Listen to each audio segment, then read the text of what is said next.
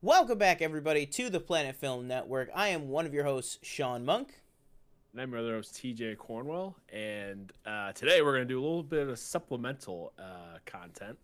We didn't realize last week that today is the 4th of July. So in lieu of a live show, we're going to be doing our spoiler review of Indiana Jones and the Dial of Destiny, as well as some grades for the other movies as well, and we'll see how they stack up at the end. So Indiana Jones Dial of Destiny, we saw it on Thursday. Sean, who wants to go first with their initial thoughts? I think for once, well, not for once, this happened many times, but I feel like I can't remember the last time I feel like have been more opposed in our thoughts on a movie. Rise of Skywalker. Yeah, probably. I guess I'll go first, and I'll say you could go right now. We posted them at this point, last Thursday when the movie came out, over on TikTok, and then my review straight out of the theater is up as well, so you can get my immediate thoughts from back when I first saw it. But just quickly, I think I really enjoyed this movie more so than I thought I was going to. I really tried to just leave everything at the door, and I think for the most part I was able to do that for myself. I think there's definitely some things. I'm not saying that it's the best Indiana Jones movie, as we'll talk about in a little bit here, but I do think that it was way better than I was expecting these last few weeks, just with all the conversation and everything. But there is stuff that I think it's a little overly long. Overall, I think there's some entire sequences that could have probably either been chopped or absolutely trimmed down, but maybe just chopped entirely.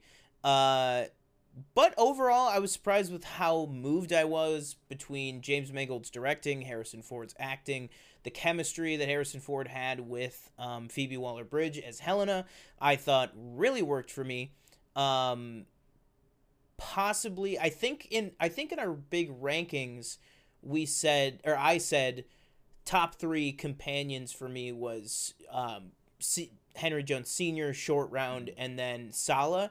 I think I got to give the edge to Helena over Sala now. So I think she's very, very good in this movie. You know what? I totally blanked. Marion was also in there. So Helena firmly, I think, top 4 of the companions for any of these movies.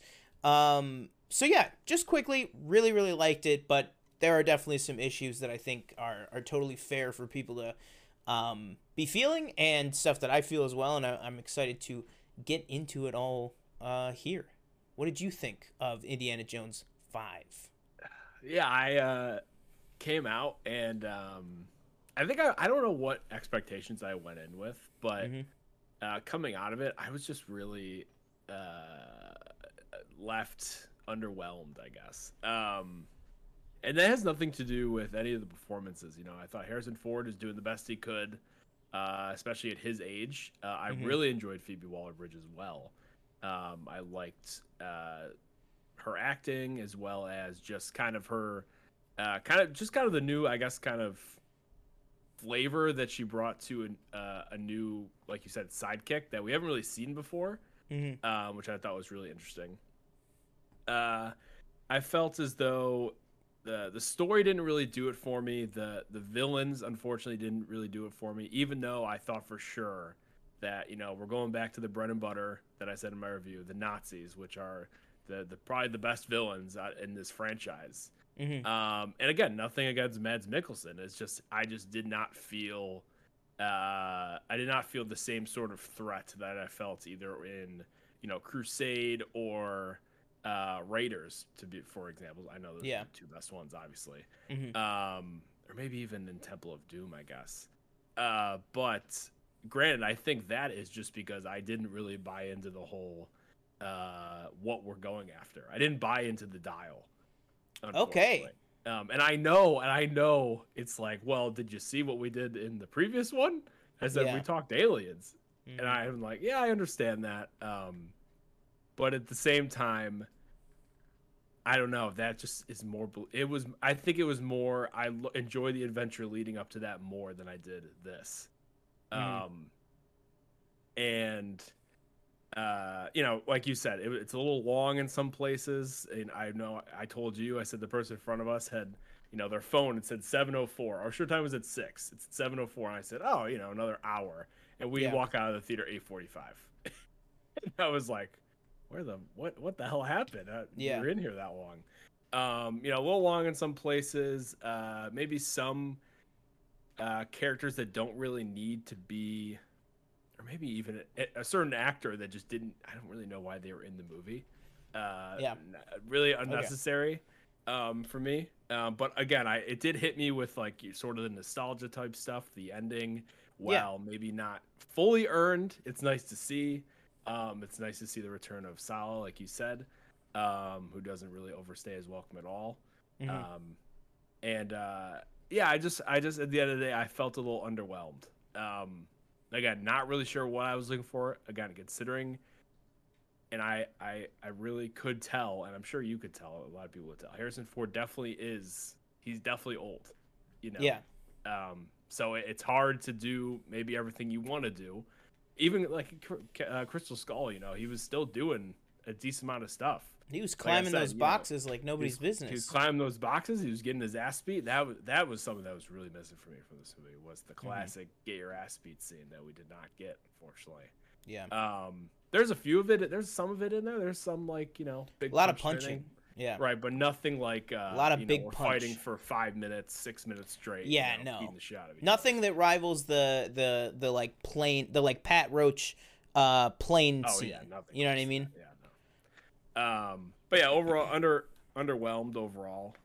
But really excited to, you know, talk. You know, I could see myself being talked into a higher rating than what I did. But as of right now, I sit at 2 out of 5 stars. I will go for that as well, and then I would say, well, first of all, I'll say right now I'm sitting at. I originally said a 3.5 out of 5 because I always feel this unwarranted pressure from people I talk to at work about Letterboxd and everything, that I am maybe too generous with my ratings. Yeah. So I always sometimes I will overcorrect a little bit, and I gave it 3.5 on Letterboxd.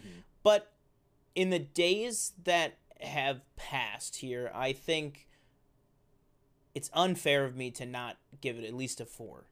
With how much that it's sitting with me and sitting with me well, more so than I even thought. This is post my immediate thoughts. I think it's only continued to sit with me even better, which I really wasn't expecting. So I would say 4 out of 5 for me on this one. If you don't mind spoilers, if you're not going to see this movie regardless, or if you're going to see this movie regardless, so you don't really care about spoilers, keep on watching here for the rest of this video. If not, I would say tab out of here, keep it in your continue watching on YouTube. Join us back once you've seen Indiana Jones 5, The Dial of Destiny.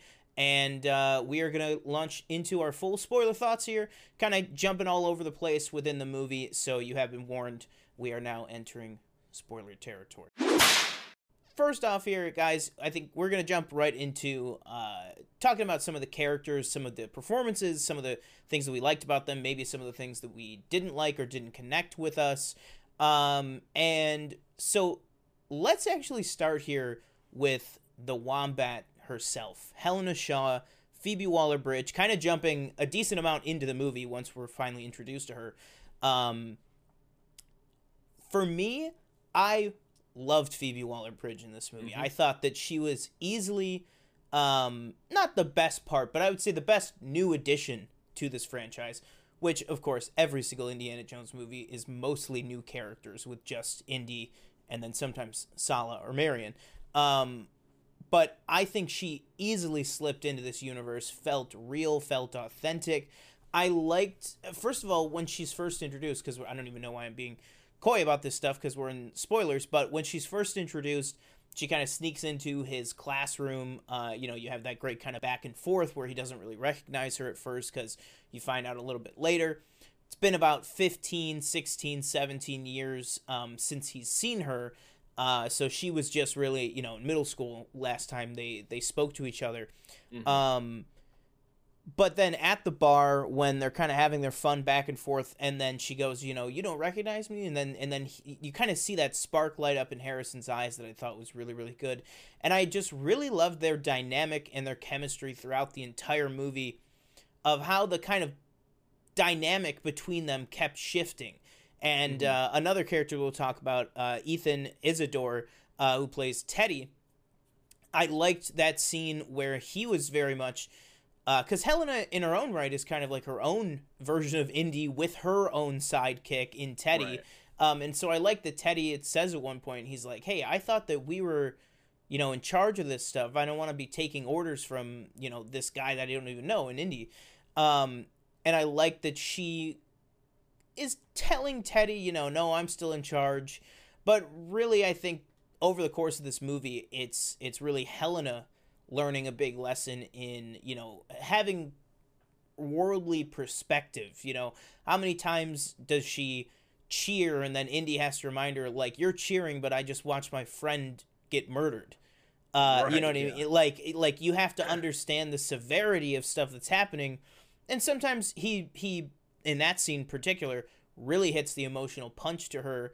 But then also sometimes it is more sometimes played for laughs in the whole the bit that you see from the trailer where he's like, I've been tortured with voodoo, shot 9 times, like so. But I liked that kind of recurrent theme with the two of them of she is basically Indy with no perspective. And I think her kind of journey of gaining perspective, and then at the end realizing how much that she appreciates Indy, and wanting him to be a part of her life, which then when we talk about the ending, you know, obviously Indy also has to recognize how much he wants her to be a part of his life, which, you know, he kind of loses focus of. So overall, I really liked Phoebe Waller-Bridge in this, and I really liked her character. But what were your kind of thoughts on Helena Shaw in this movie? I go back and forth on the character. Like I said earlier, I really liked Phoebe Waller-Bridge in the movie. I think, you know, she was having a lot of fun on screen, and I could definitely see that. And I thought her and Harrison Ford had some pretty good chemistry. I think where I've kind of fell off with the character was I felt like there was something a little deeper that we just didn't get. You know, they have like a few conversations here and there, you know, one-on-one talking about her father. And you know what that kind of meant to her to see him kind of tortured by this, you know, this dial and the whole idea of Archimedes and what he was trying to do and, you know, all that stuff. But you know, also we learned that, you know, that she is kind of not a criminal, maybe a criminal. I would say she's a criminal. You know, owes money to, you know, these gangsters and was bailed out by, you know, by them in a prison in South America. But we don't really get like, and maybe it's just I'm supposed to accept that that's who she is. But I want to know more why she is that way. Yeah. You know, that we see like one flashback where Indy goes to England to meet with her father, and she's there. And I thought when we saw that, it's still pretty early in the movie, and I thought, oh, you know, maybe we'll get a few of these kind of intercut throughout the movie, try to you know, get more of her past and why she is the way she is now. And we just never got that. And I was like, well, why am I like, I care about her, but I also want to care about her more. So give me a reason to, and tell me what she's been through, etc. Yeah. And I felt very let down by that. I think that's fair. I don't know, maybe that's me. I was gonna say maybe that's me expecting too much. I don't know. But I would have liked another one of those flashbacks, like maybe another one where it's just. Actually, yeah. The more I'm saying about it, maybe another one where it's now been maybe 5 years since Indy kind of cut off her dad, and maybe you see an even older Helena really see the demise and the kind of unraveling of her father. That Indy, you know, talks about throughout the movie. Basically, I think maybe one more scene along her kind of timeline, I think would have helped. Right. But then again, also one of my biggest problems is too many scenes. But then, the movie is 2.5 hours. Like, maybe cut something down, or I don't know. But Yeah, overall, like I said, I really like Phoebe Waller-Bridge's performance. I did like her kind of. I liked that she got, and both of these characters got. They both kind of got that Raiders moment of, for example, when Indy is explaining the arc to the FBI guys. He's like, oh, Yeah. well, you take the staff the staff's probably like, a few feet tall. You put the thing on the top, and then it shines on where the Temple of Soul or whatever Yeah. that is. And she has that scene on the boat kind of. She may have another one that I'm not recalling, but she has that one on the boat with Mads Mikkelsen, and she's going through and she's translating the tablet thing and saying all this stuff, and I was like, yes, I love that. And that is something I really did love about this movie, is that they kind of gave her, I felt like they gave her enough to do in those kind of scenarios. As well as maybe, if they ever wanted to, I know they said that it's basically ending with Harrison Ford, but if they ever wanted to do like a Phoebe Waller-Bridge and, I don't know, some other character, like kind of spin-off Short round thing, I would, spin-off, yeah, short round, team up. Yep. Yeah, I would watch that most definitely. I would definitely watch something with the two of them in it for sure. I would I think coming out of this, another reason I just ended up liking her character so much is like the fact that I would be like, I'd equally watch a short round spin-off anything as much as I would watch a Hell in a Shaw one. Like, because I just think they made her character so compelling.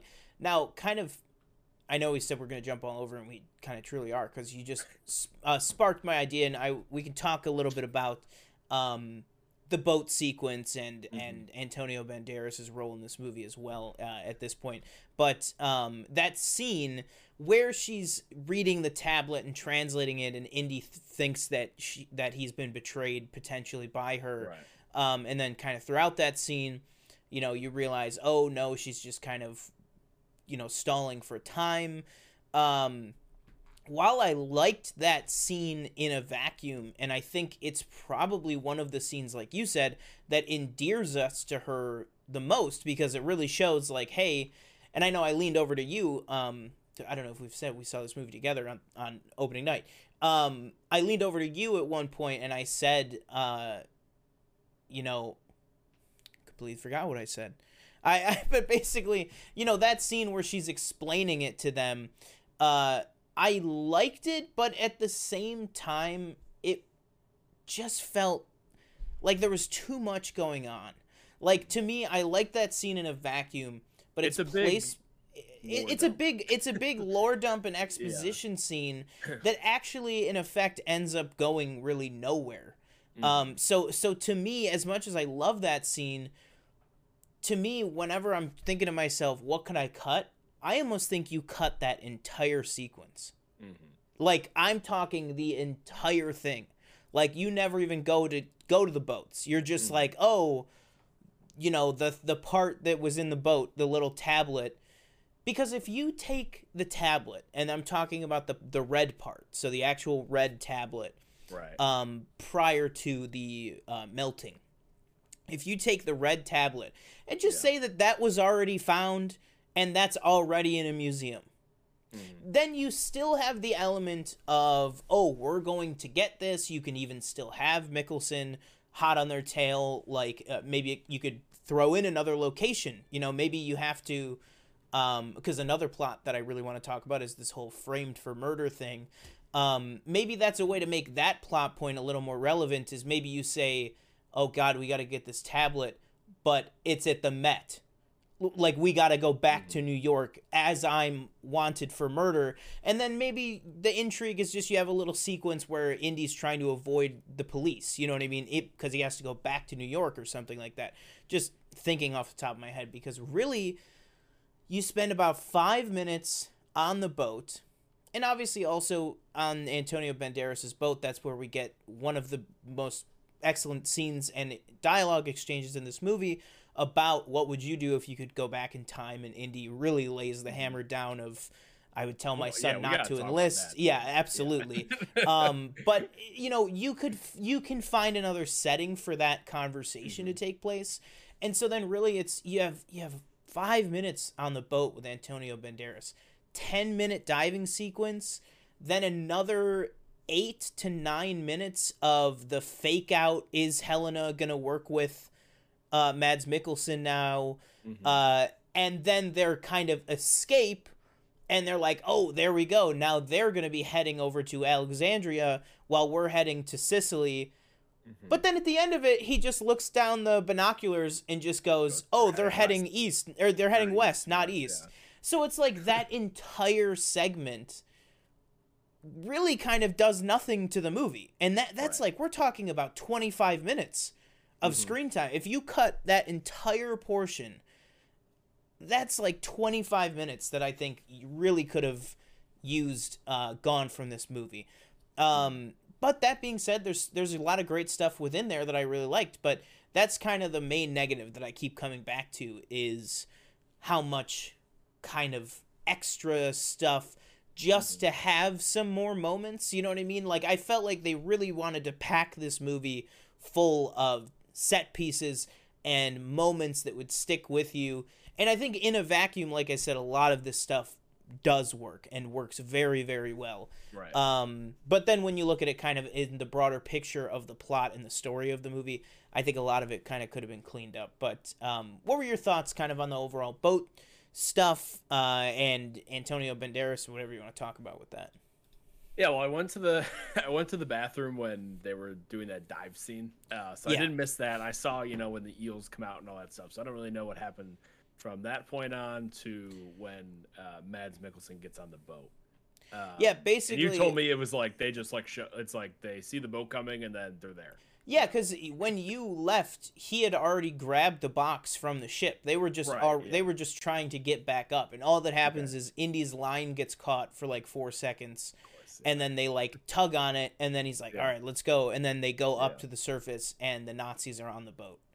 So that's literally all that you missed. Yeah, like you said, I really liked the conversation that Helena and Indy have about going back, Indy talking to his son and how the relationship with him and Marion kind of broke down due to his son dying, which we'll talk about in a second.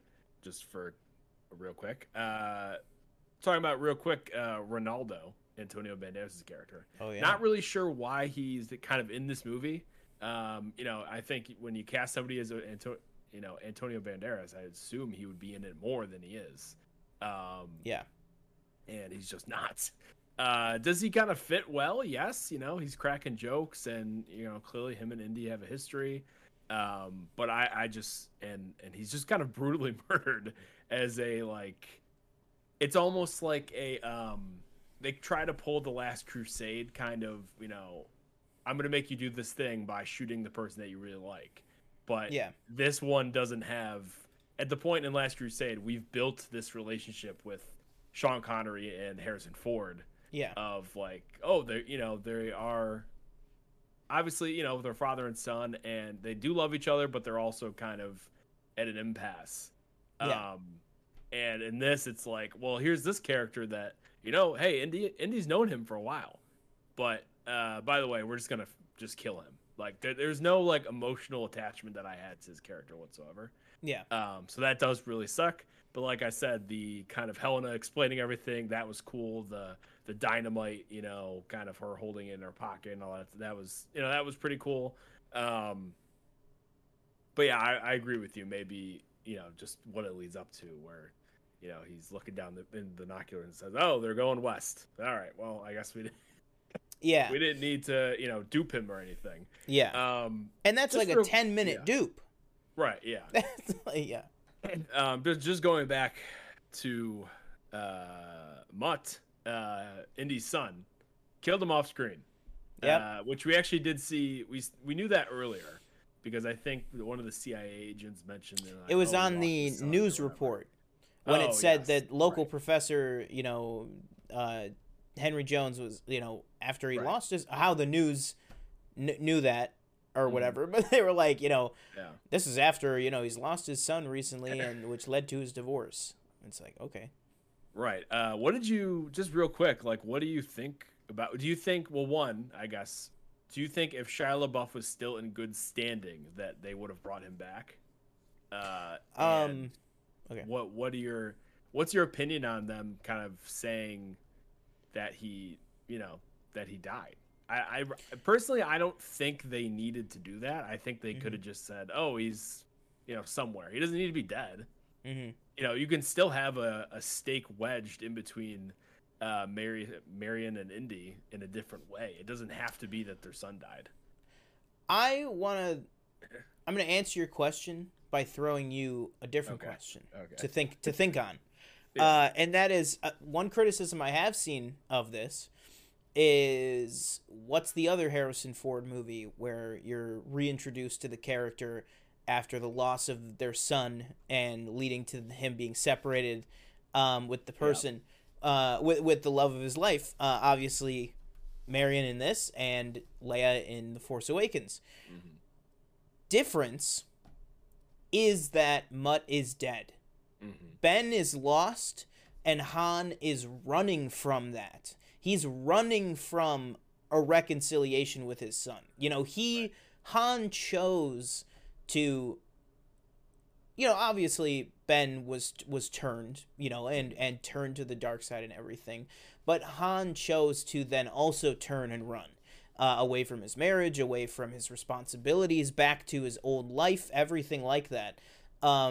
Whereas Indy, I think a big difference between those two storylines, and I get where people on the baseline are coming from, of these are very similar to each other, but I really think the key difference is that Mutt is dead, and that it's not like Indy went, oh, I got into a fight with my son and I've been avoiding him.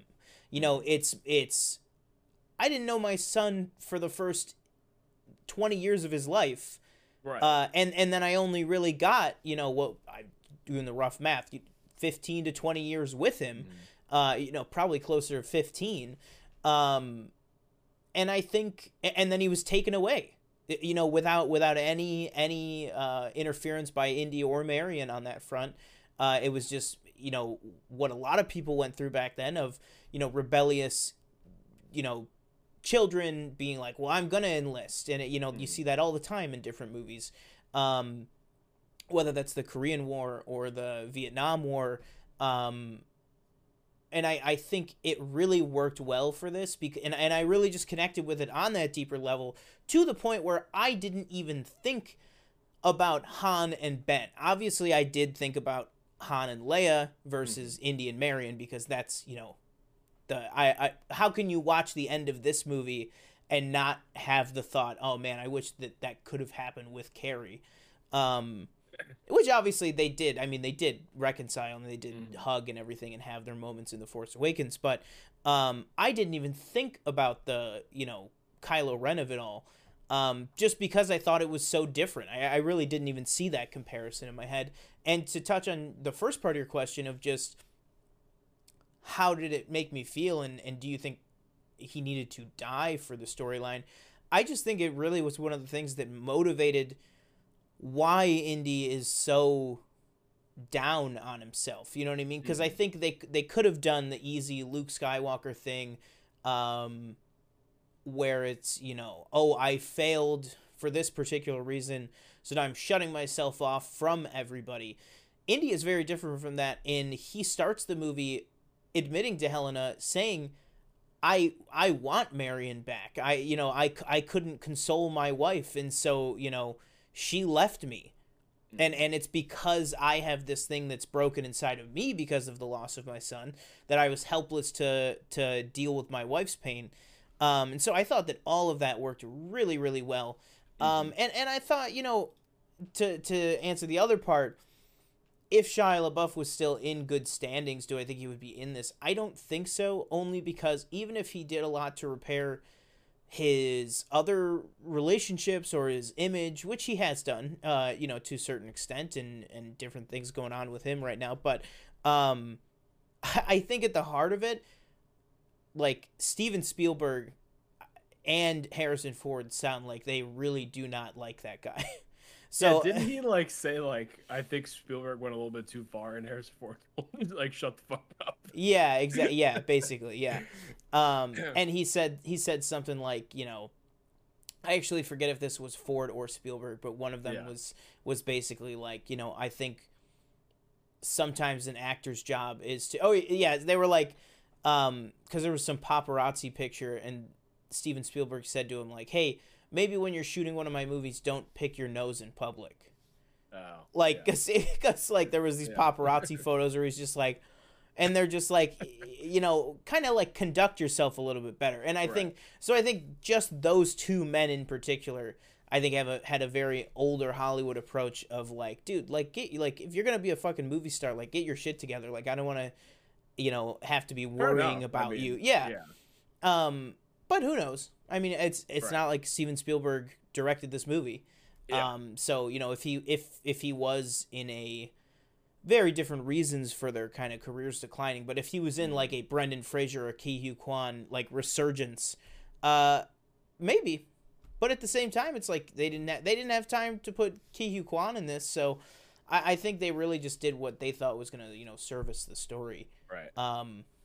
But yeah, what do you want to Ne- talk about next? Next person, actually, next character I would really like to talk Yeah. about is Mads Mikkelsen, is Dr. Yes. Bowler. Yeah, I want to get your thoughts on this. Yeah, and this will probably lead us into a discussion, maybe a quick discussion about the intro. Okay, yeah. And that, but for me, it was just, and again, I think it might just come down to the dial. Mhm. Is I just didn't feel as though he was very, very menacing. I guess I don't know. I was not a fan, and I maybe this is even a legit criticism, because it's like this in literally every movie, maybe except for Crystal Skull, I guess, Yeah. where the main villain is not really doing any of the attacking or anything. Mhm. Like Voller the whole time has these two henchmen that are running around, but that's literally how it is in every single movie, Yeah. except for Kate Blanchett, really. And Mhm. even she is henchmen, but she's still doing fighting and all that stuff. Yeah.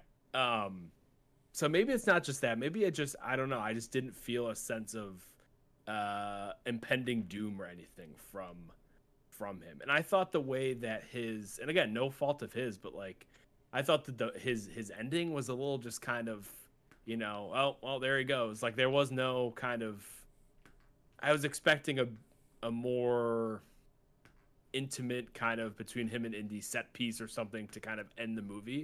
And Yeah. it just really wasn't that. I thought he was interesting at the beginning. I will say that, on the train, and however many years prior to current It's when supposed to they were. be 25 years before. Yeah. But I was also just very confused on how he was in the position he was in.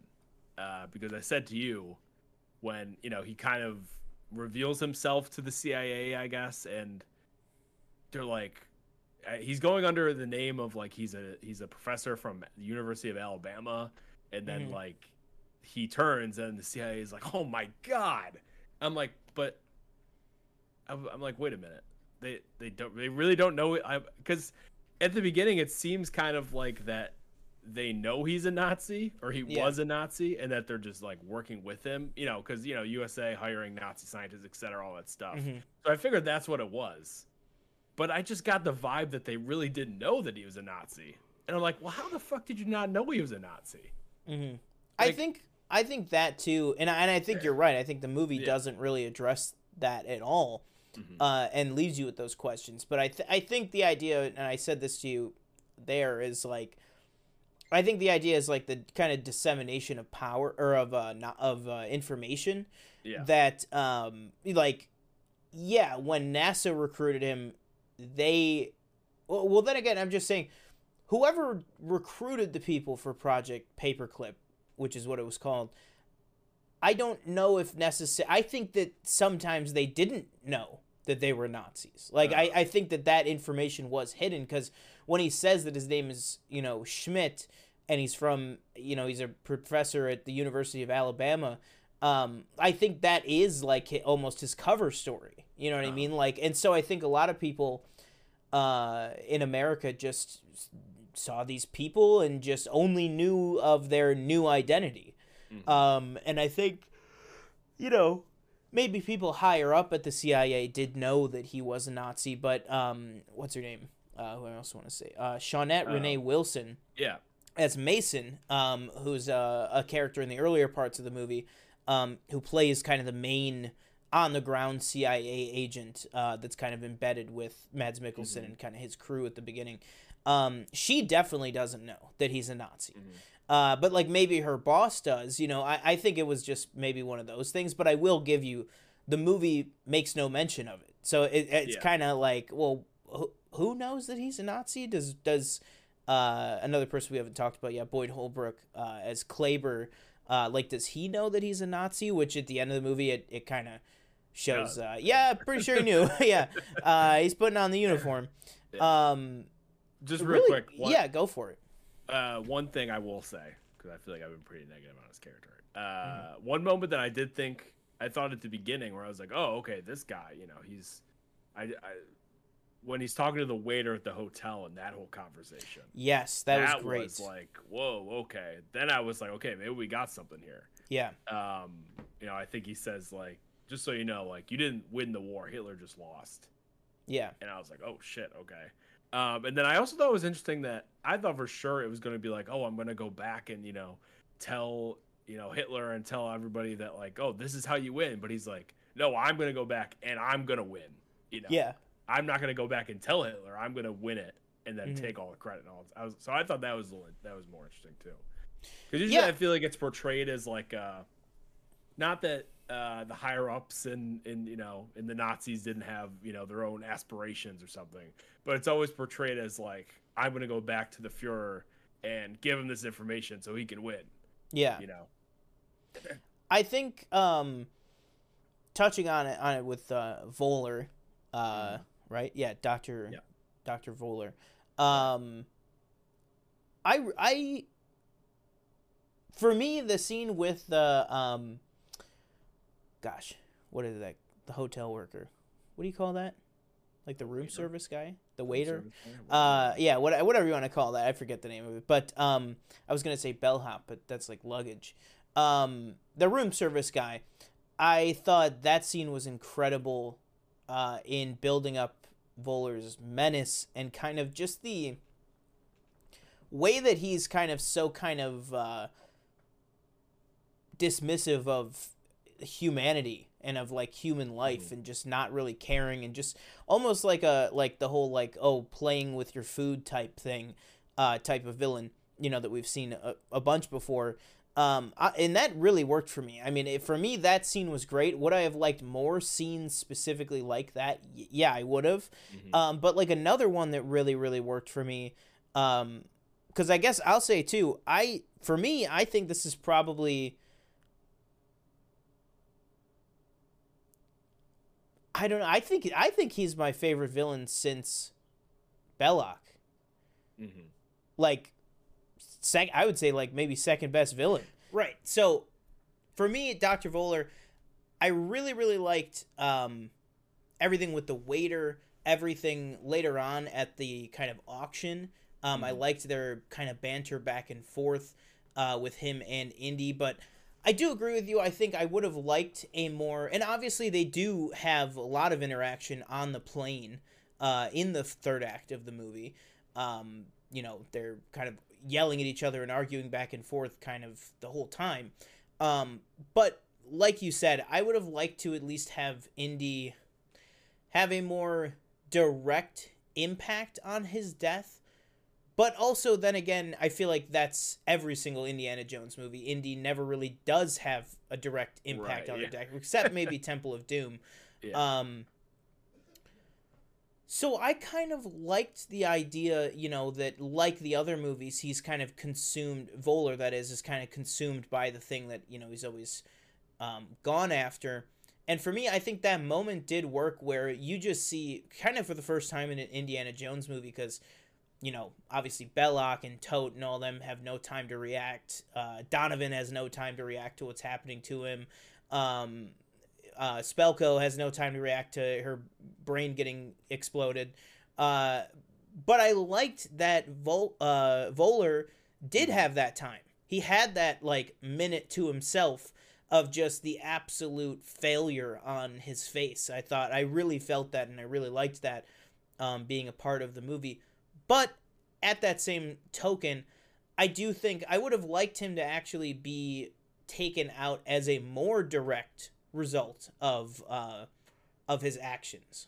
You know what I mean? I would have liked it to be maybe that they do turn the plane around and they try to get back through, but then maybe something like that doesn't work, or maybe even go further and say that Voller gets out of the plane. Maybe he tries to take the original dial from Archimedes or something, and then maybe he's literally killed by the past, and maybe, you know, he's killed in the moment that Archimedes is supposed to be killed instead of Archimedes or something, you know, something like that. But I did like his death, but I do agree with you that it's like they just kind of, the plane just kind of crashed. And it was just like, you know what I mean? Like that, I liked what it meant for the story, but I do think it was a little bit of the least showy death of any of the indie villains, just because it was just kind of so matter of fact. It was just like, yeah, live with your failure. You're about to crash into the side of a hill. And that's exact. But then I will say, when they show his body, obviously it's very right there with all the other indie villains, where he is just absolutely scorched. You know, he looks like Anakin Skywalker. But I did like all that, and I really liked Mads Mikkelsen in this role. Let's talk a little bit overall about the kind of three structures of the movie now. Or actually, one character I want to touch on specifically before we do move on is Ethan Isidore as Teddy. Before we kind of go and finish up by just talking about the movie overall. How did Teddy hit you in this? Was he a character that you enjoyed being in this movie? I know I've seen a lot of people kind of split on this, that they thought, you know, I've seen people saying, you know, he avoided every pitfall of young actors and he wasn't annoying, oh my God, he was the most annoying thing in the movie. So like, where do you kind of fall on that, and just kind of Teddy's overall presence? Yeah, I don't think he's like better than Short Round in any way, but I didn't find myself being like annoyed with him or anything. I thought him and when him and Phoebe Waller-Bridge are going back and forth, you know, I thought there was a good relationship there. We did get a little kind of background on him as well. I don't know if you only get like a little bit of the whole kind of plane thing with flying and all that stuff.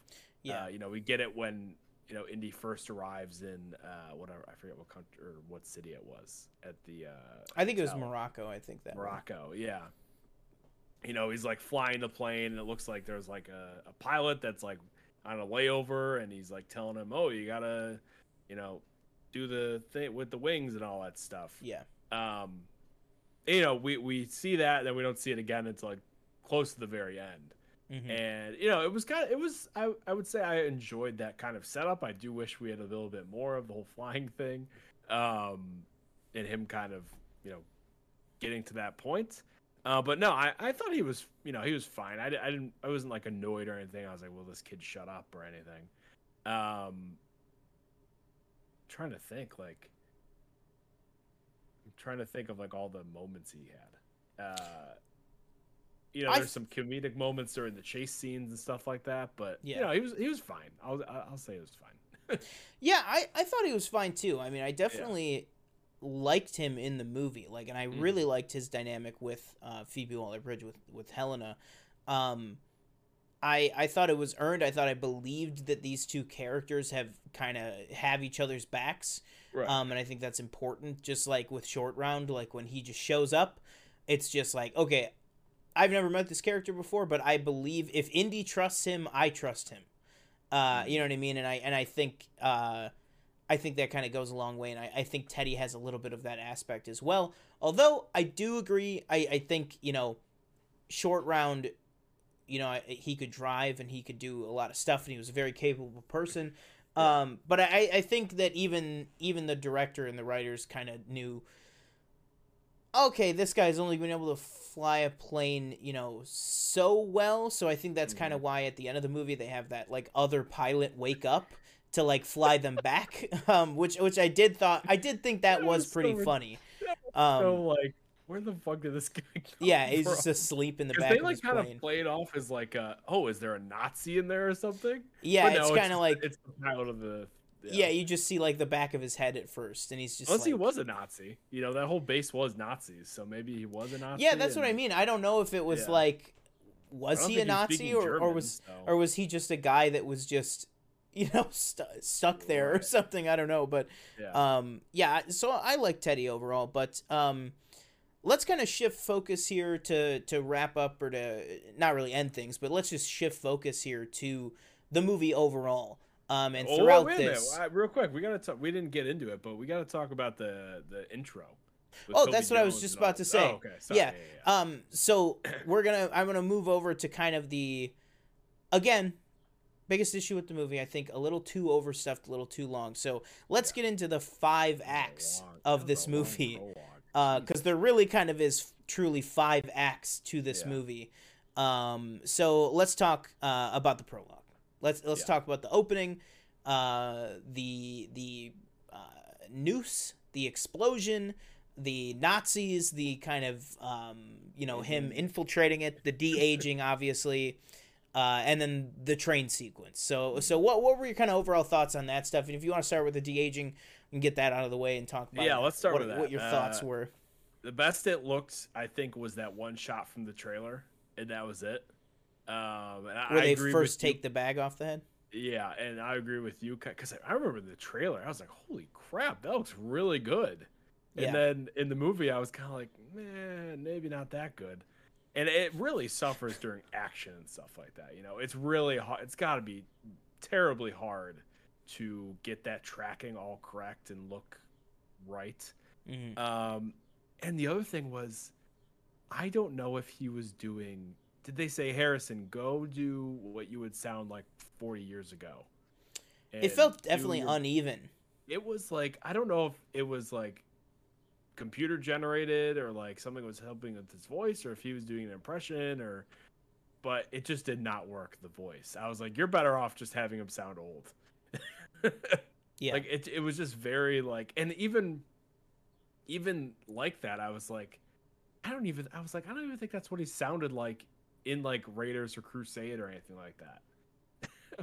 I was like, I just don't, that voice just doesn't match. It's a little too gravelly. Like, I don't know. I think for me, I turned to you and I said that for me, like when he's not looking at the camera, like when you can't see the eyes, I think it looked exceptional. And I do think it's kind of one step forward, 2 steps back, in the sense of, like, you look at the first Ant-Man movie, which is coming up on a decade old, and you see Michael Douglas, and there's people that still will say that it's never looked better than it did in that first opening scene in Ant-Man with Michael Douglas. And I still think, like I said, that effect is now 9 years old, and I still think that looks phenomenal there. But then I think it's a double-edged sword of, the tech keeps getting better to de-age these people, but also the demands keep getting bigger and bigger and bigger. Like you said, this is not just, we want a conversation with Hank Pym, Agent Carter, and Howard Stark, so we need to make all these ages work for this conversation. Same, also, another one that I think a lot of people agree on looks fantastic is Kurt Russell in Guardians 2. And then I think the closest example to this one is Captain Marvel with Nick Fury. I think, even looked good in Secret Invasion Episode 2. Yeah, in Secret Invasion Episode 2, I thought it looked really good on that as well. Also, that's the second time that Sam Jackson has been de-aged in that capacity, so, they can always work on that more. This is really the first time that Lucasfilm, for sure, but has tried to de-age Harrison Ford. And that does kind of go into it, because I think the Michael Douglas one, he's been de-aged in everything but Ant-Man 3, I believe. And I think that they just keep working on it, and it can keep getting better. This is their first time out de-aging Harrison Ford, and it was for a 25-minute uninterrupted action sequence where he is the main person you're following for all 25 minutes directly on camera. Like, it's one of the most Because even Nick Fury was for the entire movie of Captain Marvel, but the movie wasn't called Nick Fury. You know what I mean? Like he was a secondary main character. This is the main character of your film for 25, 30 minutes almost, being fully de-aged, and I think it really showed, and I just don't think it was there, and I don't really know what you would do to supplement it. I don't really know what other direction you could go with it overall. But yeah, I think it didn't ruin the sequence for me, which is I think what a lot of people were saying. I also saw a lot of people saying, some people that were really harsh on the movie saying, oh, the prologue is the best part of the movie, or oh, the prologue's the only thing worth seeing. I didn't find that to be true at all. I don't even think that the prologue is the best part of the movie. But that being said, as much as they kind of could attain it, I think it did feel like a classic Indiana Jones adventure. And, there are scenes where the train is going by and you can clearly tell that Indy's a little CGI guy, jumping from car to car. And it's like... and it's like I see people being like, see, it's not, the magic isn't there, and I'm like, yeah, but you Would can't, the magic be there for any movie film. that tried to do that? Yeah, exactly. That's what I mean, though. Is like you can't drag Harrison Ford behind a truck like you used to. Yeah. You're not legally able to in Hollywood. And he got injured on this movie. He got injured on this movie. Yeah, he broke his leg. Like that's what I mean. Is it's just so. When I hear people say that, like, it just doesn't feel like it used to, because it's not made like it used to be. Yeah. Because you can't do that. First of all, your actor is literally 80 years old. Second of all, you can't film stunts like that in Hollywood anymore. If you have a train top sequence, you're not going to be able to film that on a real train with your actual actors on top of the train. Unless it's Tom Cruise, absolutely. But even that, it's like, they do everything as humanly possible, or they do everything humanly possible to keep it as safe as possible when they're filming those scenes for, like, Mission Impossible. And also, it's like Mission Impossible is built around scenes like that. So that's why they can look like that. This is just one part of one segment of the movie that is a movie that has, like, 9 or 10 action sequences, which is a lot. There is a lot of stuff in this movie. But overall, I did really like the prologue. Like I said, it didn't take me out of it, but, it was noticeably not the best. And the voice thing, too, it felt like sometimes Harrison Ford was trying to do his best approximation of his old voice, or his younger voice, but then sometimes it just sounded like 80-year-old Harrison Ford, like, entirely. And again, I don't really know. That's not Harrison Ford's fault. I just think that they were really pushing the bounds of kind of what's possible right now with it.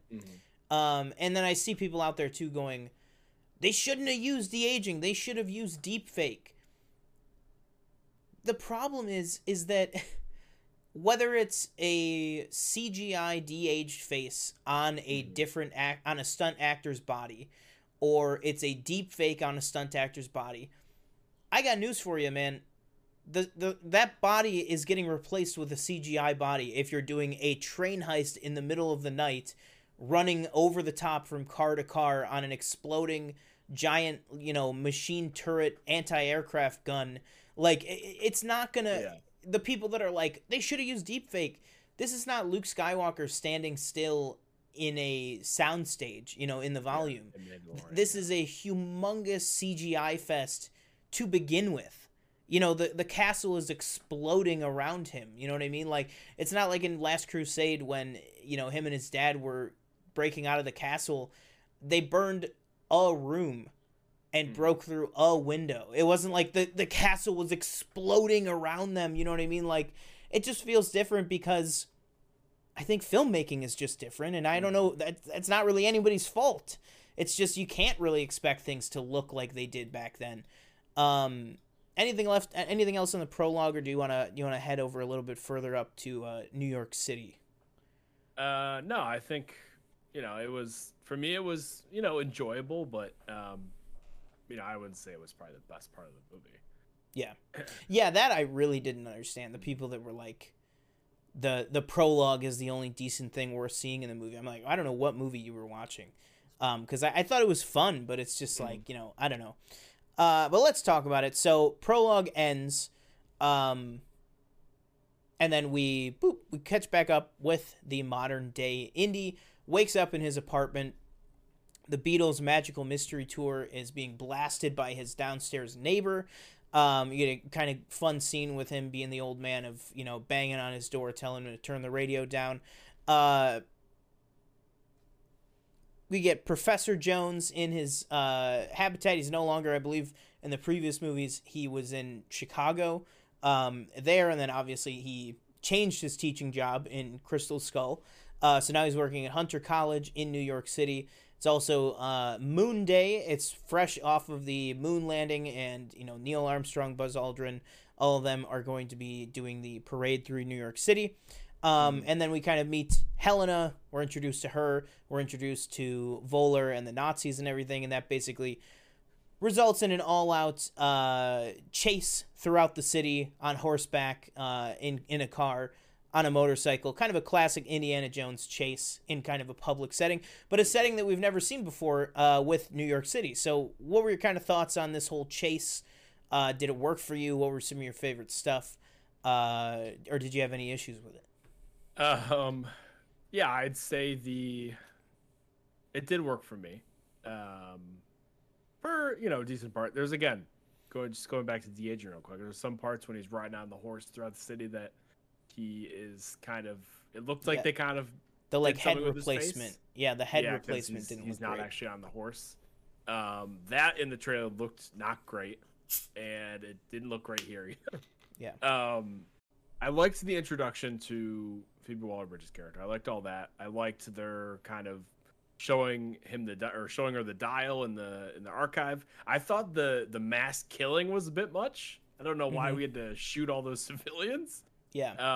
That was a little too much for me. But I liked the kind of, kidnapping him, throwing him in the back of the truck, driving throughout the city. The hell no, we won't go. That was great. I think there was a reference to the I Like Ike, I believe, in there somewhere as well from King of the I think somebody had it on a sign, but then the big Ike reference is not until the end of the movie. Oh, the end of the movie. Yeah, which we'll talk about. But yeah, no, I had a good time with that, I'd say. Again, just a little bit less on the whole. I don't know. I guess I get they're Nazis, but I don't know, that whole kind of just like shooting 3 professors in the university was a bit. Yeah. I don't know. A bit much. Yeah, it was like I think it was 2 professors and then his secretary. Because his secretary is the one at the end of that scene that he goes up and actually like holds her like hand and like like has a little bit of a moment with her.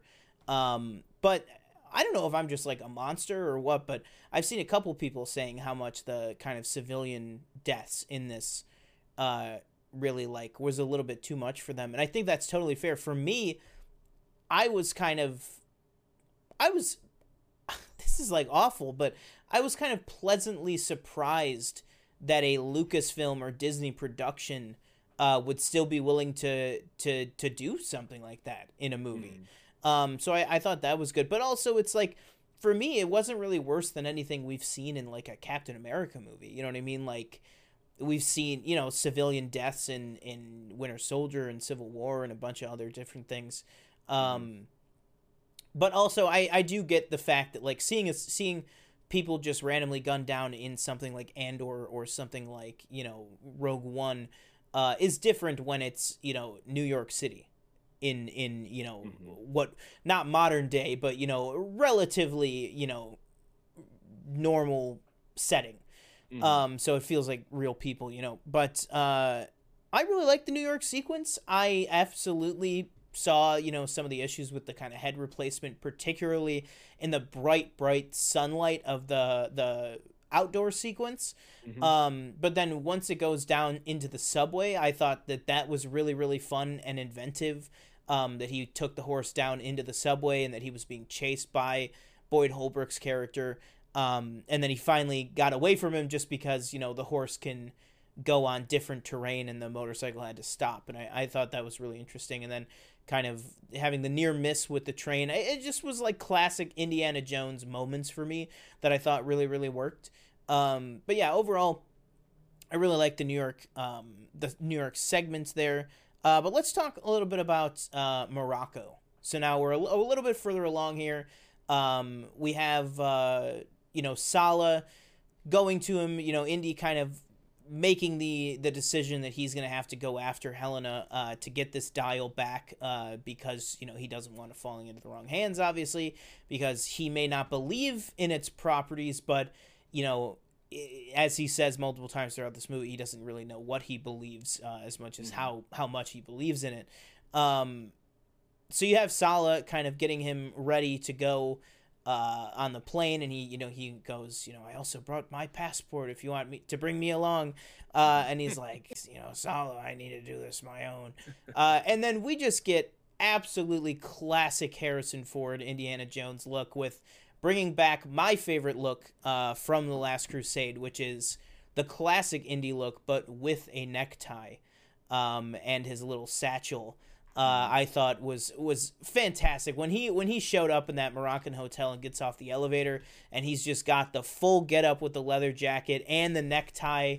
I was just like, man, this guy is back. Like I just loved it.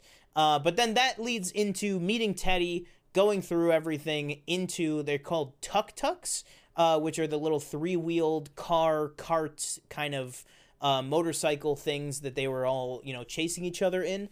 So what were your thoughts on kind of overall Morocco, meeting Teddy, kind of dealing with all that, and then the that tuk-tuk kind of car chase sequence, which again, I liked that sequence, but I did feel like it went on a little long. Yeah, I agree with the chase sequence. I definitely felt like it stayed its welcome a little bit too long. And again, you kind of see, like I said, the age of Harrison Ford, the whole kind of going back and forth with the cars, and those quick kind of cuts to kind of hide that it's not him, going doing all that stuff. I love that scene at the airport between Indy and Sala. I thought that was great. And again, John Rhys Davies not in this movie much, but when he is, I thought he does a really good job. But yeah, I would say, like, again, I didn't dislike anything about the chase scene in Morocco. I thought the whole kind of being on that cart was a little goofy, if I'm being honest, but really? Okay. Yeah, I didn't dislike anything about the chase. It was just, like you said, just a little too long. It felt like we were there it really felt like an hour, like a half an hour or something. Yeah. Like, it was very long. And I think in reality it was like 22 minutes. Like, I mean, that's the thing is, like I said, this is really kind of a 5-act movie, and each act is a full half hour. Like, this is not a quick movie. I mean, you look at, I don't know off the top of my head, what is Temple of Doom? Like 2 hours, 145, something like that. I mean, this is a full hour longer than that. And I think you do feel it. I didn't feel that way about the carts. I actually really liked the kind of the tuk-tuks, the cart thing. I liked that as a change of pace with kind of how light they were. Like, there's that one moment where Indy they accidentally kind of not crash, but they like stop short and then kind of like jump up a few steps, and the cart gets like wedged. And he was like trying to back it up, and we were like, just get out and move it. And then he literally just puts his leg out and just pushes off from the thing because they're so like light and kind of agile. And so I kind of liked the like quick turns and everything. But the biggest thing for me that didn't really work for that was they're in these carts and they're bobbing and weaving. The whole thing with Helena's fiance or ex-fiance also chasing them.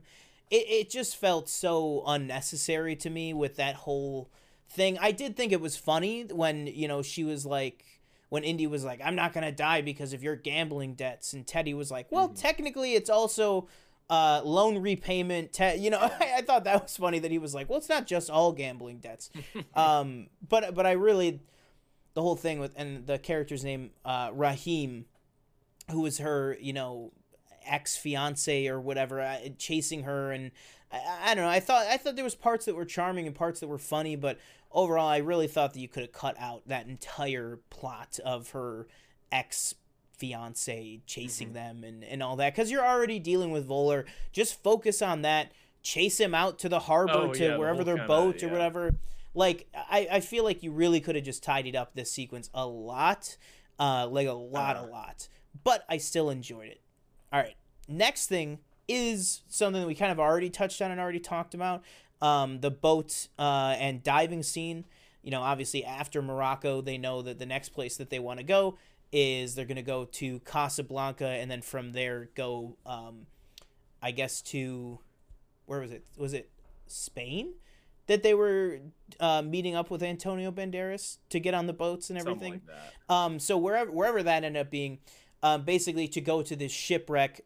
So anything else? I know we talked already about the kind of boat sequence and on the boat, but anything about the actual diving sequence with the eels and everything that you wanna touch on? No, but I did actually. Let me Google it now. Mm-hmm. I need to know when flippers were invented. Oh, there you go. While he is Googling when flippers were invented, I'll say the diving scene itself, although, like I said, I think that you can kind of cut out and sandwich together that entire part of the movie. I thought the diving scene itself was refreshing to me. It's like kind of what's an element that you could bring to an Indiana Jones kind of set piece that you haven't had before, and that is kind of taking it underwater. I guess that's something we haven't really seen before in terms of diving, and I kind of liked seeing Indy in this like diving suit, because it's really one of the last kind of adventurer things that he really hasn't done on screen. So I did like it for that, but I do think, again, I think it was overly long and just a little too repetitive, to be Yeah, honest. But when I'm were seeing a lot flippers of invented? conflicting kind of dates. Okay. So I'm gonna go with they were maybe a thing, but maybe not. Okay.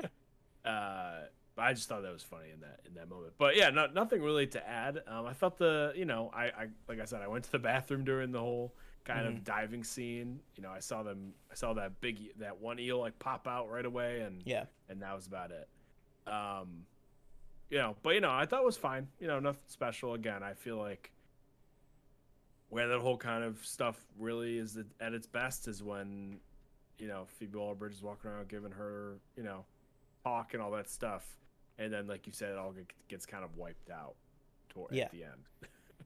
Yeah, it's just kind of all kind of undone by him. Right.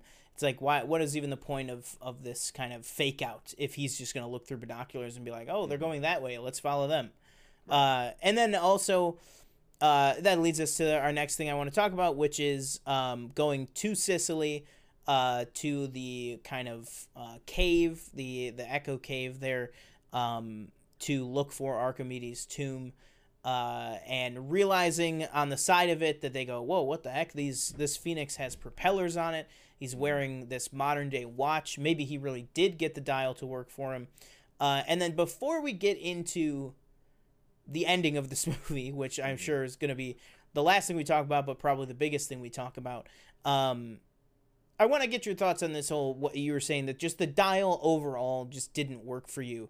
Because for me, I actually really did like the dial, and I liked that, in Kingdom of the Crystal Skull, you have Ox the whole time being like, oh, these interdimensional beings, and, I don't know, like aliens, and it's like, no, you got to understand, it's this specific thing. I liked that they were like, they never once throughout the movie went, oh, the dial is a time machine.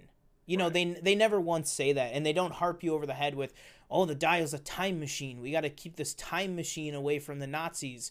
They don't say that at all. They just go, well, Archimedes designed this to detect fissures in time, which I thought was a very good way to kind of avoid that whole, like, time travel MacGuffin, because it's more like, listen, I don't know if this is real or if this is all just bullshit, but either way, we got to keep it out of this guy's hands, because if it is real or if there is something possible, who knows? And then they do leave you with a little bit of breadcrumbs of the Toby Jones's notebook having the date circled of whatever it was, June or oh, you know what I just realized? Oh no, was it the same date in the movie as the release date was? Was the date June 30th, 1939? Or am I just like August? Okay, maybe it was. I just completely forgot, and then I was like, am I just thinking of the fact that that's when the movie came out? Mm-hmm. But I did like that, and then I because it really kept me guessing right up to the end of not really knowing what was gonna, like, literally not knowing what was gonna happen next. Like, that is something that you could say for just about every other blockbuster, good or bad, that has come out this year. Is you can almost always, by the time you're getting to the end of the movie, know how it's gonna go. Even something like Guardians 3, maybe not really with Spider-Verse with the kind of reveal right at the end of that movie, but you still kind of had a general idea of where Spider-Verse was going to wrap up. This movie, to me, once we get out of Archimedes' tomb, I really had no idea where the hell we were going to be going with this next. So what is your kind of meaning about the dial didn't really work for you? Just because for me, I thought it worked very well. But when I say, I don't know. I think the whole kind of, I don't think the idea of like what you said with like, oh, it's, it detects fissures in time, and it's not, they don't outright say it's a time machine. But I think in my mind the whole time I was like, well, it's a time machine. So I was like, I didn't really buy into the whole kind of lore aspect of it, where he I'm sure Archimedes, when he's building it, he's not like, oh, I can go forward and I can go forward back in time, where he's saying like, oh, fissures, and he's using all these other descriptions of it. But in my head, I'm like, well, no, it's a time machine. Like, I guess you're just gonna go back in time with it. It just didn't. It just wasn't. It was, and it shouldn't be a step too far, because again, we had aliens in the last one, but to me, that was more believable than this for some reason. And I can't like quite just pinpoint what it is. I'm probably correct. I'm probably in the very, very small minority with that. Yeah. Because I'm sure a lot of people are like, well, this works way better than fucking aliens. Yeah, I mean, to me, I think this definitely worked way better than the aliens. Right. But yeah, which is fair. Fair enough, And maybe on a rewatch, I'll be like, no, you know what? This does work definitely better. But just speaking of that, something else that I brought up, I think, I haven't brought up yet in this review, but something that I felt like this movie also was lacking was a sense of I didn't get enough kind of search around, discovery, kind of problem solve. Nothing to the extent where, like, Last Crusade, we had going down into the cavern. We had the X marks the spot. We had the three what's it called? To get to the Grail. Yeah, the three all challenges. That stuff. I felt like this movie was lacking that kind of stuff. Do we really count the melting of the wax off the tablet? I don't know if that really. Yeah, that was like really the only one besides the end, to be honest. Like I would count the kind of water displacement thing. Yeah. Which was that water or was that gas? It was water, but he was saying that the air was filled with methane gas. Got it. Okay. Yeah. Okay. So it was like that was slowly killing them. But yeah, I think to talk on that, and we're going to talk about that when we get to our little grading of it. But I think the kind of puzzles, like the puzzle aspect, once we get to Sicily, and they have to go to that cave, and they're like, oh, we have to wait for the tourists to clear out and everything. Once they're there, that's where it all is. Like that, it's all there in the back half of the movie, basically. Aside from the one thing of like, oh no, we have to melt the wax. Which again, I thought worked, but it was just, that was really the only thing, because then in New York, it's more, oh, we're on the run and we have to escape from New York. In Morocco, it's just, oh, let's try to get the dial away from this guy. Oh, it didn't succeed. And then even retrieving the tablet thing from the shipwreck, which again, I'm not a huge fan of that in the movie. Even that, it's not like a puzzle. It's not like, oh, where is it in the shipwreck? It's like, oh, we know exactly where it is, but the trouble is we only have 3 minutes to get it. You know what I mean? Like, that was more so the concern. It wasn't about like using ingenuity to find it or anything. It was just like, I have a pretty good idea that this is where it is. And again, I think a weaker element of the kind of diving and shipwreck thing was that they were like, yeah, half of the ship fell onto this part of the sea, but then really the rest of the ship fell all the way to the ocean floor. And it's like, okay, you're telling me that in hundreds of years, nobody was like, hey, do you think we should go check the other side of that ship? Like that. So that was a little far-fetched for me as well. But let's just go for it and talk about the ending of this movie. Voller has both halves of the dial now after they find Archimedes' tomb and see that he's wearing a watch, and they go, oh my god, I guess Archimedes did travel to the future. At the time, I was thinking, again, to the nature of I didn't really know what was going to happen next. I was thinking at the time, oh wow, maybe Archimedes was like, has traveled even further forward than like where this movie takes place. Like, yeah, like maybe he's been to like our modern day. And so then Voller has half of these, both halves of this dial. He sets the coordinates. He thinks he's going to 1939 to kill Hitler. But it turns out continental drift had it wrong, and the date. So basically, let's actually just go with this. It's a little kind of confusing, too. I was just going to say, because I have done a lot of thinking on this, and I think I've pretty well. And again, I think this is a big trend that we've been seeing in blockbusters just this year is like, I can make sense of things that happen like after the fact when I think on it, but I think a lot of these movies are like explaining the wrong things. You know what I mean? If that makes sense. Like, so the way that I took it was, so to kind of jump to it, when they do time travel, it's not 1939, it's the year 214 BC, at the siege of Syracuse, in ancient Sicily, under the Roman Empire. So the way that I took it was when Toby Jones was writing down in his notebook 1939, I think that's the original date that Archimedes, did the math for. And then the whole continental drift thing, where he's like, oh, it's been moving, so it's going to be off. I think that in that moment, Indy thinks, oh, he thinks he's going back to 1939, but it might be like 1909 or something like that. But then when you get back there and you realize, and again, I think foreshadowing and kind of cluing the audience in on something for later on is really strong in this movie, with the magic trick, the card trick that Helena does to Indy, where he picks the card and she goes, oh, it's the 7 of diamonds or whatever. And he goes, oh, how'd you do that? And she says to him, it's a false choice. I make you think that you have freedom to pick, but really you pick the card that I want you to pick. That's exactly what Archimedes did with the dial, because the dial is not a time machine. It only brings you back to Archimedes, because Archimedes built it so that someone in the future could come back to save them. And then the whole thing of the Dial of Destiny is that it was always Indiana Jones. Indiana Jones was always there. So like, even when Raiders of the Lost Ark is happening, it's literally his destiny that he has already gone back in time to see Archimedes. And you know what I mean? I liked that was the element of time travel they went with, that it wasn't like a branching timeline or the, spaghetti multiverse from The Flash or anything.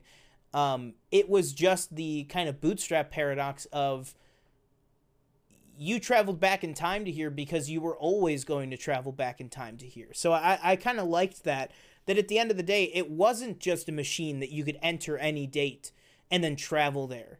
It was specifically calculated that Archimedes wanted somebody from his time, 1939, but then because of the continental drift and everything, Archimedes was wrong. It didn't end up being 1939. It ended up being 1969.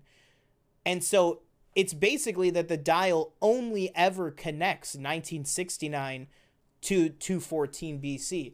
And Mm-hmm. again, I don't think that that is well Explained. explained in the movie. But that is, to the best of my ability, I think what is going on there is that Archimedes designed it. He just picked a random time in the future, and it ended up being 1939. But then by the time all the tectonic plates had shifted and everything, he ended up being off by 30 years. So it wasn't that they were going back to 1939, it was that 1969 was going back to 214 BC. I think so that's kind of the technical aspects of it down, which I'm okay with having to think about it for a second, and then I actually ended up liking what that meant and everything like that.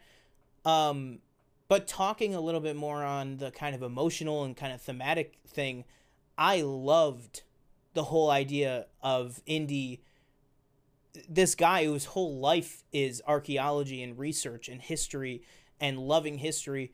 He is now seeing it with his own eyes, and being a part of it. And he, think about the Ark.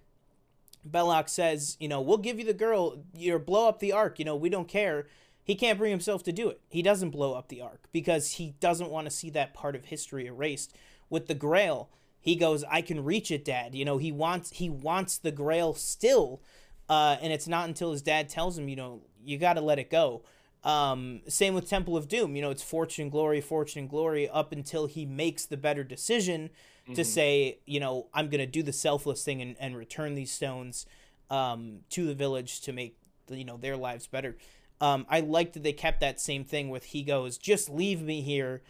And it's that same kind of thing. It's him saying, just leave me here. This is where I want to be, is to me the same thing of him saying, I can reach the cup. I can still get it. And then the companion there, the loved one that's going on this adventure with him, just like every other movie, has to be the one to say, either, Indiana, let it go, or, no, there's people that care about you in the present. There's people. And then when he wakes up again, he goes, who's waiting for me? Who is here? And it's like, even if he didn't know that Marion was coming back into his life, he has Helena, he has Sala, he has people that love and care about him. If he had stayed there, they would have never, ever seen him again. And so I liked the fact that Helena was the one that ended up having to literally knock him out because he wasn't going to come otherwise. Because it was just kind of that same stubborn Indiana Jones, where he kind of can't get out of his own way, because he's so attached to history. He's literally willing to die in pursuit of getting it.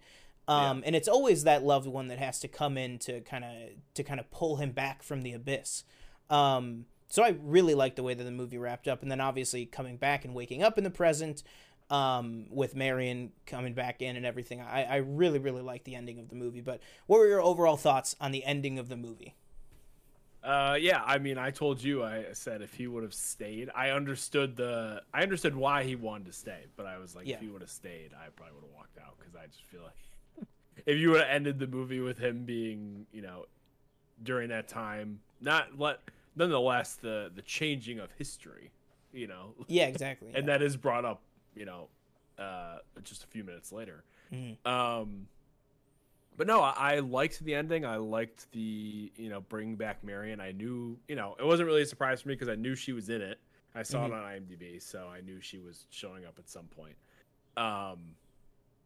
So that was good to see. I liked their kind of reconnection, the whole kind of, everybody leaving the room, oh, let's go get ice cream. Oh, she just brought some. Yeah, but there's better. We can. Yeah, let's just go.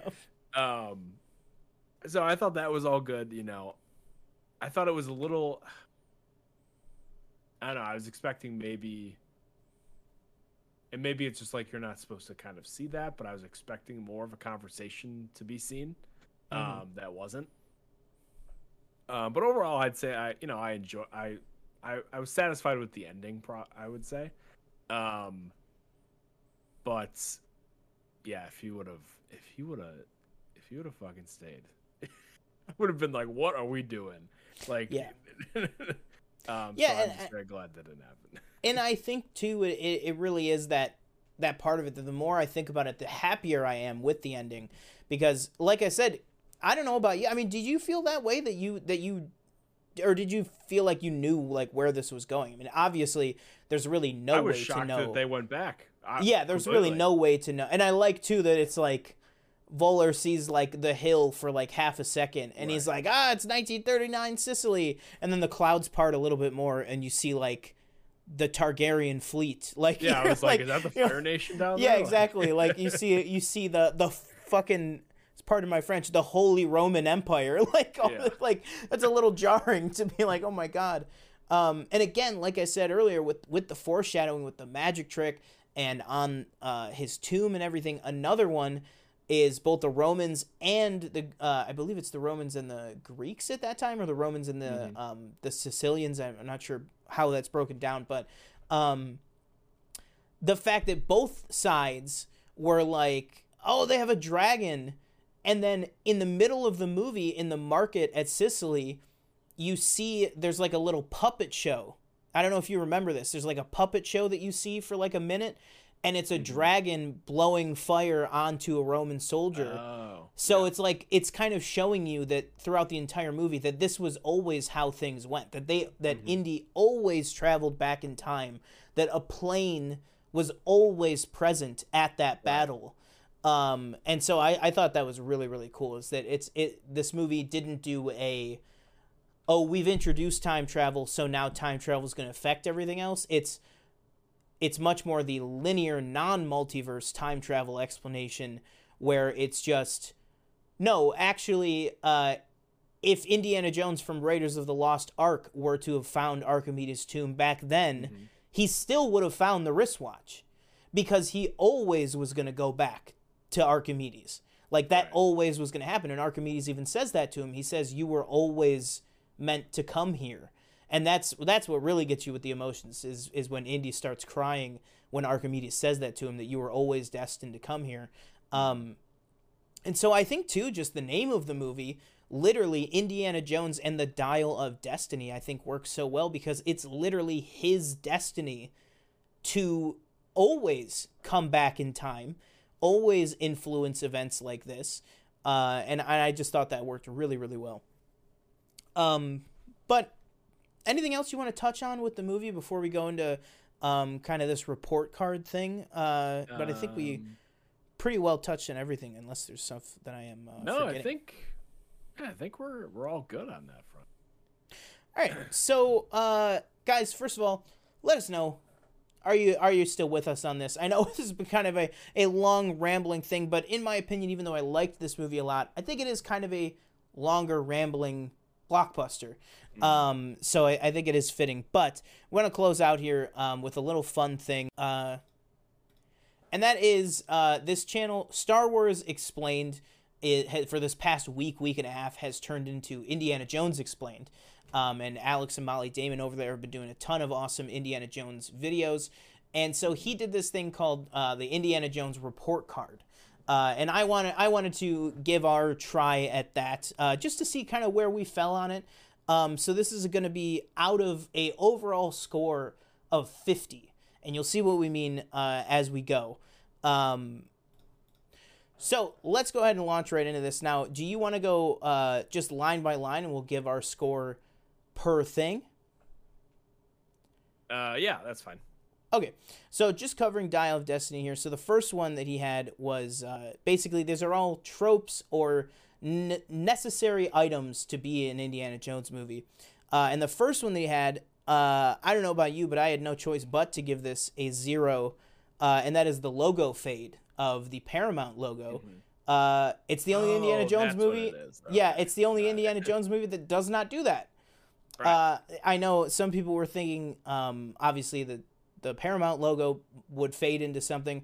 Although other people were thinking, well, maybe since it's Disney now, maybe the Disney castle would fade into the castle at the beginning of the movie. Neither of that happened. Nope. So for that one, I gave it a 0. What about you? Yeah, I think I did 1 to 5, so I gave it a 1. Okay, yeah. So I'll change it to a 1 too, because that's, spoiler, that's my only 0 on here. So I give that a 1. So the prologue overall next. I gave that Yeah. a 4 out of 5. Okay. I gave it a 3. Okay. Just because, de-aging and it's a little long. Yeah. Too long. Professor Jones. So just overall, how much is the college professor element relevant to the story? How does it appear? Is there awesome moments? I thought that we got some great Professor Jones in this with kind of a different Professor Jones looking back at Raiders, how, the love you, I love you on the girl's eyes and everything. Like, he went from being the professor that everybody was chasing after to now he's the old guy that, nobody wants to listen to anymore, essentially. Yeah. So I gave that a 4 out of 5, just because I really liked how much we got out of him. I'm with you on that. I also gave it a 4 out of 5. Really agree with everything you said. I liked how, even though his class is kind of, obviously very much tuned out, when Helena is answering his questions, he's very excited. At the thought that he kind of lights up. He's Yes, like, oh my God, somebody knows. Right, exactly. And I do like the exacerbated, guys, this is on the final. On the final. Like, come on. I've talked, like, how many times are we going over having this? Flashbacks to college. Yeah. All right, next one up here is the map / globetrotting of the adventure. I gave this one, I don't know about you, I gave this one a 5 out of 5. I think this is easily the Indiana Jones movie with the most locations and the most kind of overall globetrotting element. Because I think besides this, I would say Last Crusade, because you get Berlin, you get Egypt, you get a couple of these different places. But this one, I mean, you get New York City, you get London, you get Berlin with the train, you get Casablanca, Morocco, South America, just tons and tons of places explored in this movie. So I gave that a 5 out of 5 for the globe-trotting adventure aspect. I gave it a 4. Maybe just to knock it on the whole kind of middle of the ocean sea type of one. Where I was that's fair. Why, Yeah. That one definitely has some influence in one of the ones coming up here. Next one, puzzles / booby traps. I know we kind of touched on this in our actual review portion.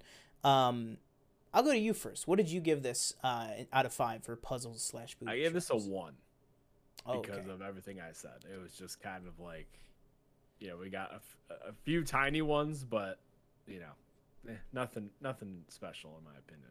Yeah. I gave this one a 2. Only because I think it gave me the right amount of puzzles and booby traps for like the last 45 minutes of the movie. Right. So that earned it its 1. And then for me, the kind of just explaining of stuff and the, what am I trying to say? The kind of explaining of stuff and then also the whole melting the wax and wood thing to get the gold disc that was inside. That worked enough for me. So I gave that a 2 out of 5. Next one here, creepy crawlies. So obviously you're talking monkey brains in Temple of Doom. You're talking snakes in Raiders. You're talking, all these different things. The monkeys, again, in actual monkeys in Crystal Skull. Where were you at with the creepy crawlies on this out of 5? I had it at a 3, but I think I might go down to a 2, just because we had those bugs, and then I guess the eels count. Yeah, so I would say the eels count. So I gave it a 2 out of 5. Yeah. So I thought you really got, you really got the eels, and you got the bugs in that one part of the cave where all the bugs were falling on them, and they were just like freaking out. Right. So I thought that was good. So I gave that a 2 out of 5 for creepy crawlies. Just because there wasn't snakes, there wasn't a lot of these more exotic things, but I do think there were still some decent ones. All right, next up here, giant henchmen. I gave this one a 4 out of 5. I don't think there is something as good as the shirtless giant Nazi in the plane sequence, but I thought the giant henchman that was in this, I thought he had some decent moments, some fun stuff, punching Indy, and I think especially if you're comparing it to the rest of the franchise, I think it's the best at having a giant henchman. And just some of the funnier moments too, where he's trying to cross the wooden bridge and he's too heavy, and then his death, with the way that Teddy takes him out, I thought was really, really effective. So for me, I think it's easily the second best giant henchman of the franchise. So I gave it a 4 out of 5. What about you? I'll go 2. Wasn't really a fan of him. I'll be honest. Some points I thought it looked like he had anchor arms on from SpongeBob, where I was like, his arms almost don't look real sometimes for some reason.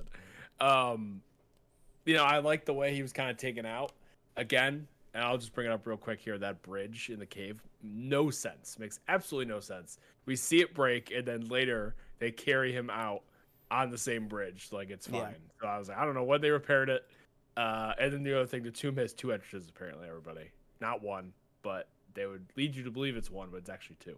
But yeah, I don't know. There was no, I wanted a big, like, big fight. You wanted him to murder an 80-year-old man with his fists. Yeah. No, I totally get that. I think it is a little unfair, I guess, or whatever you want to say, that Harrison really is just so old he just can't do that hand-to-hand combat anymore. But yeah, it's tough. What are you gonna do? And so for me, I just thought it was worth it enough to have the giant henchman at 4 out of 5 for me. Car and vehicle chases. Again, I gave this a 4 out of 5 only because I think that this is easily the second most and the second best of vehicle chases since Last Crusade. Because Last Crusade, you got boats, you got motorcycles, you got sidecars, you got cars, you got a train. You have all this stuff in Last Crusade. I thought it was okay. I gave it a little less splits for me. I gave it a 3. Okay. I'm pretty much. I'd say I'm probably pretty close to you. I didn't think it was as good. It wasn't as good as Crusade or Temple of Doom with the. That's true. The mine carts. I didn't even. Yeah. But I thought it was serviceable. Again, just a little too long. And it's also clear Harrison Ford, 80 years old. Yeah. Now, the next one up here is supernatural insanity. So just the level of insane that the supernatural elements go here. I don't know how much more insane you can get than literal time travel, because aliens might exist. But they do. I went 5 out of 5 because we just got straight up time travel 2,000 years plus back in the past. Would me saying 5, does that mean it's like good, or does that mean it's I would say it's good. Well, then I go like 2 because like I just didn't buy it. But again, all right, that's fair. Again, it's hard. But this is more so the insanity of it than the believability. Then insanity is like a 4 probably. Okay, yeah. Because we're going into this big battle and we think it's Germany in 1930 or whatever it is, but it's actually whatever BC. Yeah, and I also think something we didn't really touch on in the main part too is just like the kind of like nerdy like history buff coolness, where it was just like Nazis and Roman centurions and Indiana Jones, like all mixed together. Like Nazis and Roman soldiers is just like only in Indiana Jones could that somehow happen. And I think, for me at least, I think they pulled it off well. All right, last one here. Indy doesn't get the treasure. So obviously, we all know every Indiana Jones movie, it's not about the MacGuffin. It's about the lesson learned along the way and everything like that. For this one, I gave it a 4 out of 5 because I think, to a certain extent, I think he does get the treasure. He gets to meet Archimedes. He gets to see all of this stuff. But then again, at the same time, it's more so that the experience of going to the past was the relic of this movie, and the dial is just more like the kind of tool to get you there. Unlike the other movies, because basically from the start of the movie, Indy already has half the dial. So I think to a certain extent, I think he does get the treasure, but I think the fact of how big an effort it was to convince him to give up this treasure and what it meant for him, and the fact that at the end of the day he really couldn't, but he had to, I think bumps it a little higher up. So I give that 4 out of 5. Yeah, you bumped me up to a 3 on that. I do agree. It was more the the idea of traveling to that time, meeting Archimedes, living what you've been studying for such a long time, your entire life, and then not getting the treasure in the sense of the dial, but kind of reconnecting with those you may have lost previously. So yeah, I go 3 on that. Yeah, I agree. For me, it was a little bit higher at the 4, but I think it was a really emotional part of the movie to be able to give that up. So adding that all up, for me, Indiana Jones and the Dial of Destiny winds up at if my math is correct, it's either 35 or 36, but I believe it's 36. 36 out of 50. So I have a feeling that is higher than yours. Where are you at out of 50 for Dial of Destiny? Sorry, what was yours? Mine was 36. Mine's 24. Okay. Yeah. So now here's the interesting question. So I gave it 36 out of 50. You gave it 24 out of 50. But where do you think it stacks up to the other films in the franchise? Where would you put this? We don't have to go through and rank them all again, but where would you put this on your list? My ranking of all the other movies? Yeah. So I already did that. It is, again, it's subject to change. I rewatch. I could have not completely different opinion maybe, but definitely be persuaded. Right now it's at the end. Again, I don't know what it is. Crystal Skull just... And again, remember I said last week I think part of it might be the whole kind of, I went to go see it with my dad in the theater. It's the first one I saw in the theater, all that stuff that I think definitely helps it. Yeah. And upon rewatch, I did say very, very goofy, very goofy. Definitely. So when this comes to Disney Plus at some point, I will be very interested to see where I stand. But as of right now, it's last in my list. Well, there you go. For me, it is very much not last in my list. For me, it's dead center of the pack. It is number 3. I think. Other than Temple. Well, for me, if you remember my ranking, Temple was under Crystal Skull last time I had it. Yeah. Fair enough. And again, maybe if next time, in a year and a half from now, when they're all on Disney Plus and I just want to sit down and over a weekend, I'll watch all 5 together, I might have a totally different take on watching them all together like that. But for me, I think it hit on a lot more of the Indiana Jones adventure stuff that I like than Crystal Skull and then Temple of Doom did.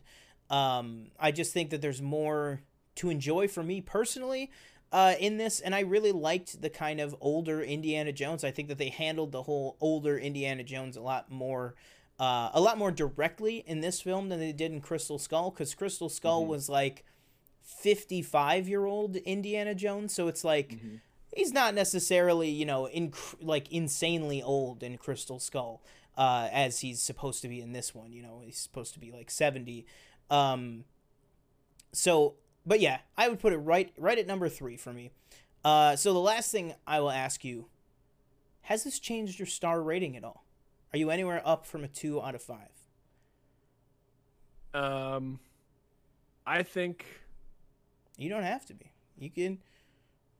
I don't think so, because I feel like for every positive thing that maybe you brought up, I would be like, well, yeah, but I think for more the negatives more outweigh the positives.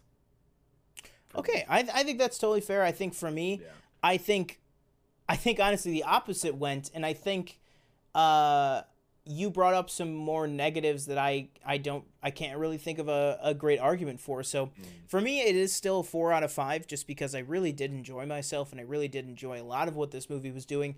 But I think that one, keeping it from a 5 is a pretty big one. I think there's a lot of stuff in here that it's really, to me, the thing I just keep coming back to is the runtime. I think it's just so overpacked and it's so overcrowded. And stuff to me that, again, I'm not going to go through and edit the movie, perfectly down or anything like that. I'll leave that to Topher Grace one day. But, I think with a judicious edit, I think you could really make a fantastic 2 hour and 4 minute movie.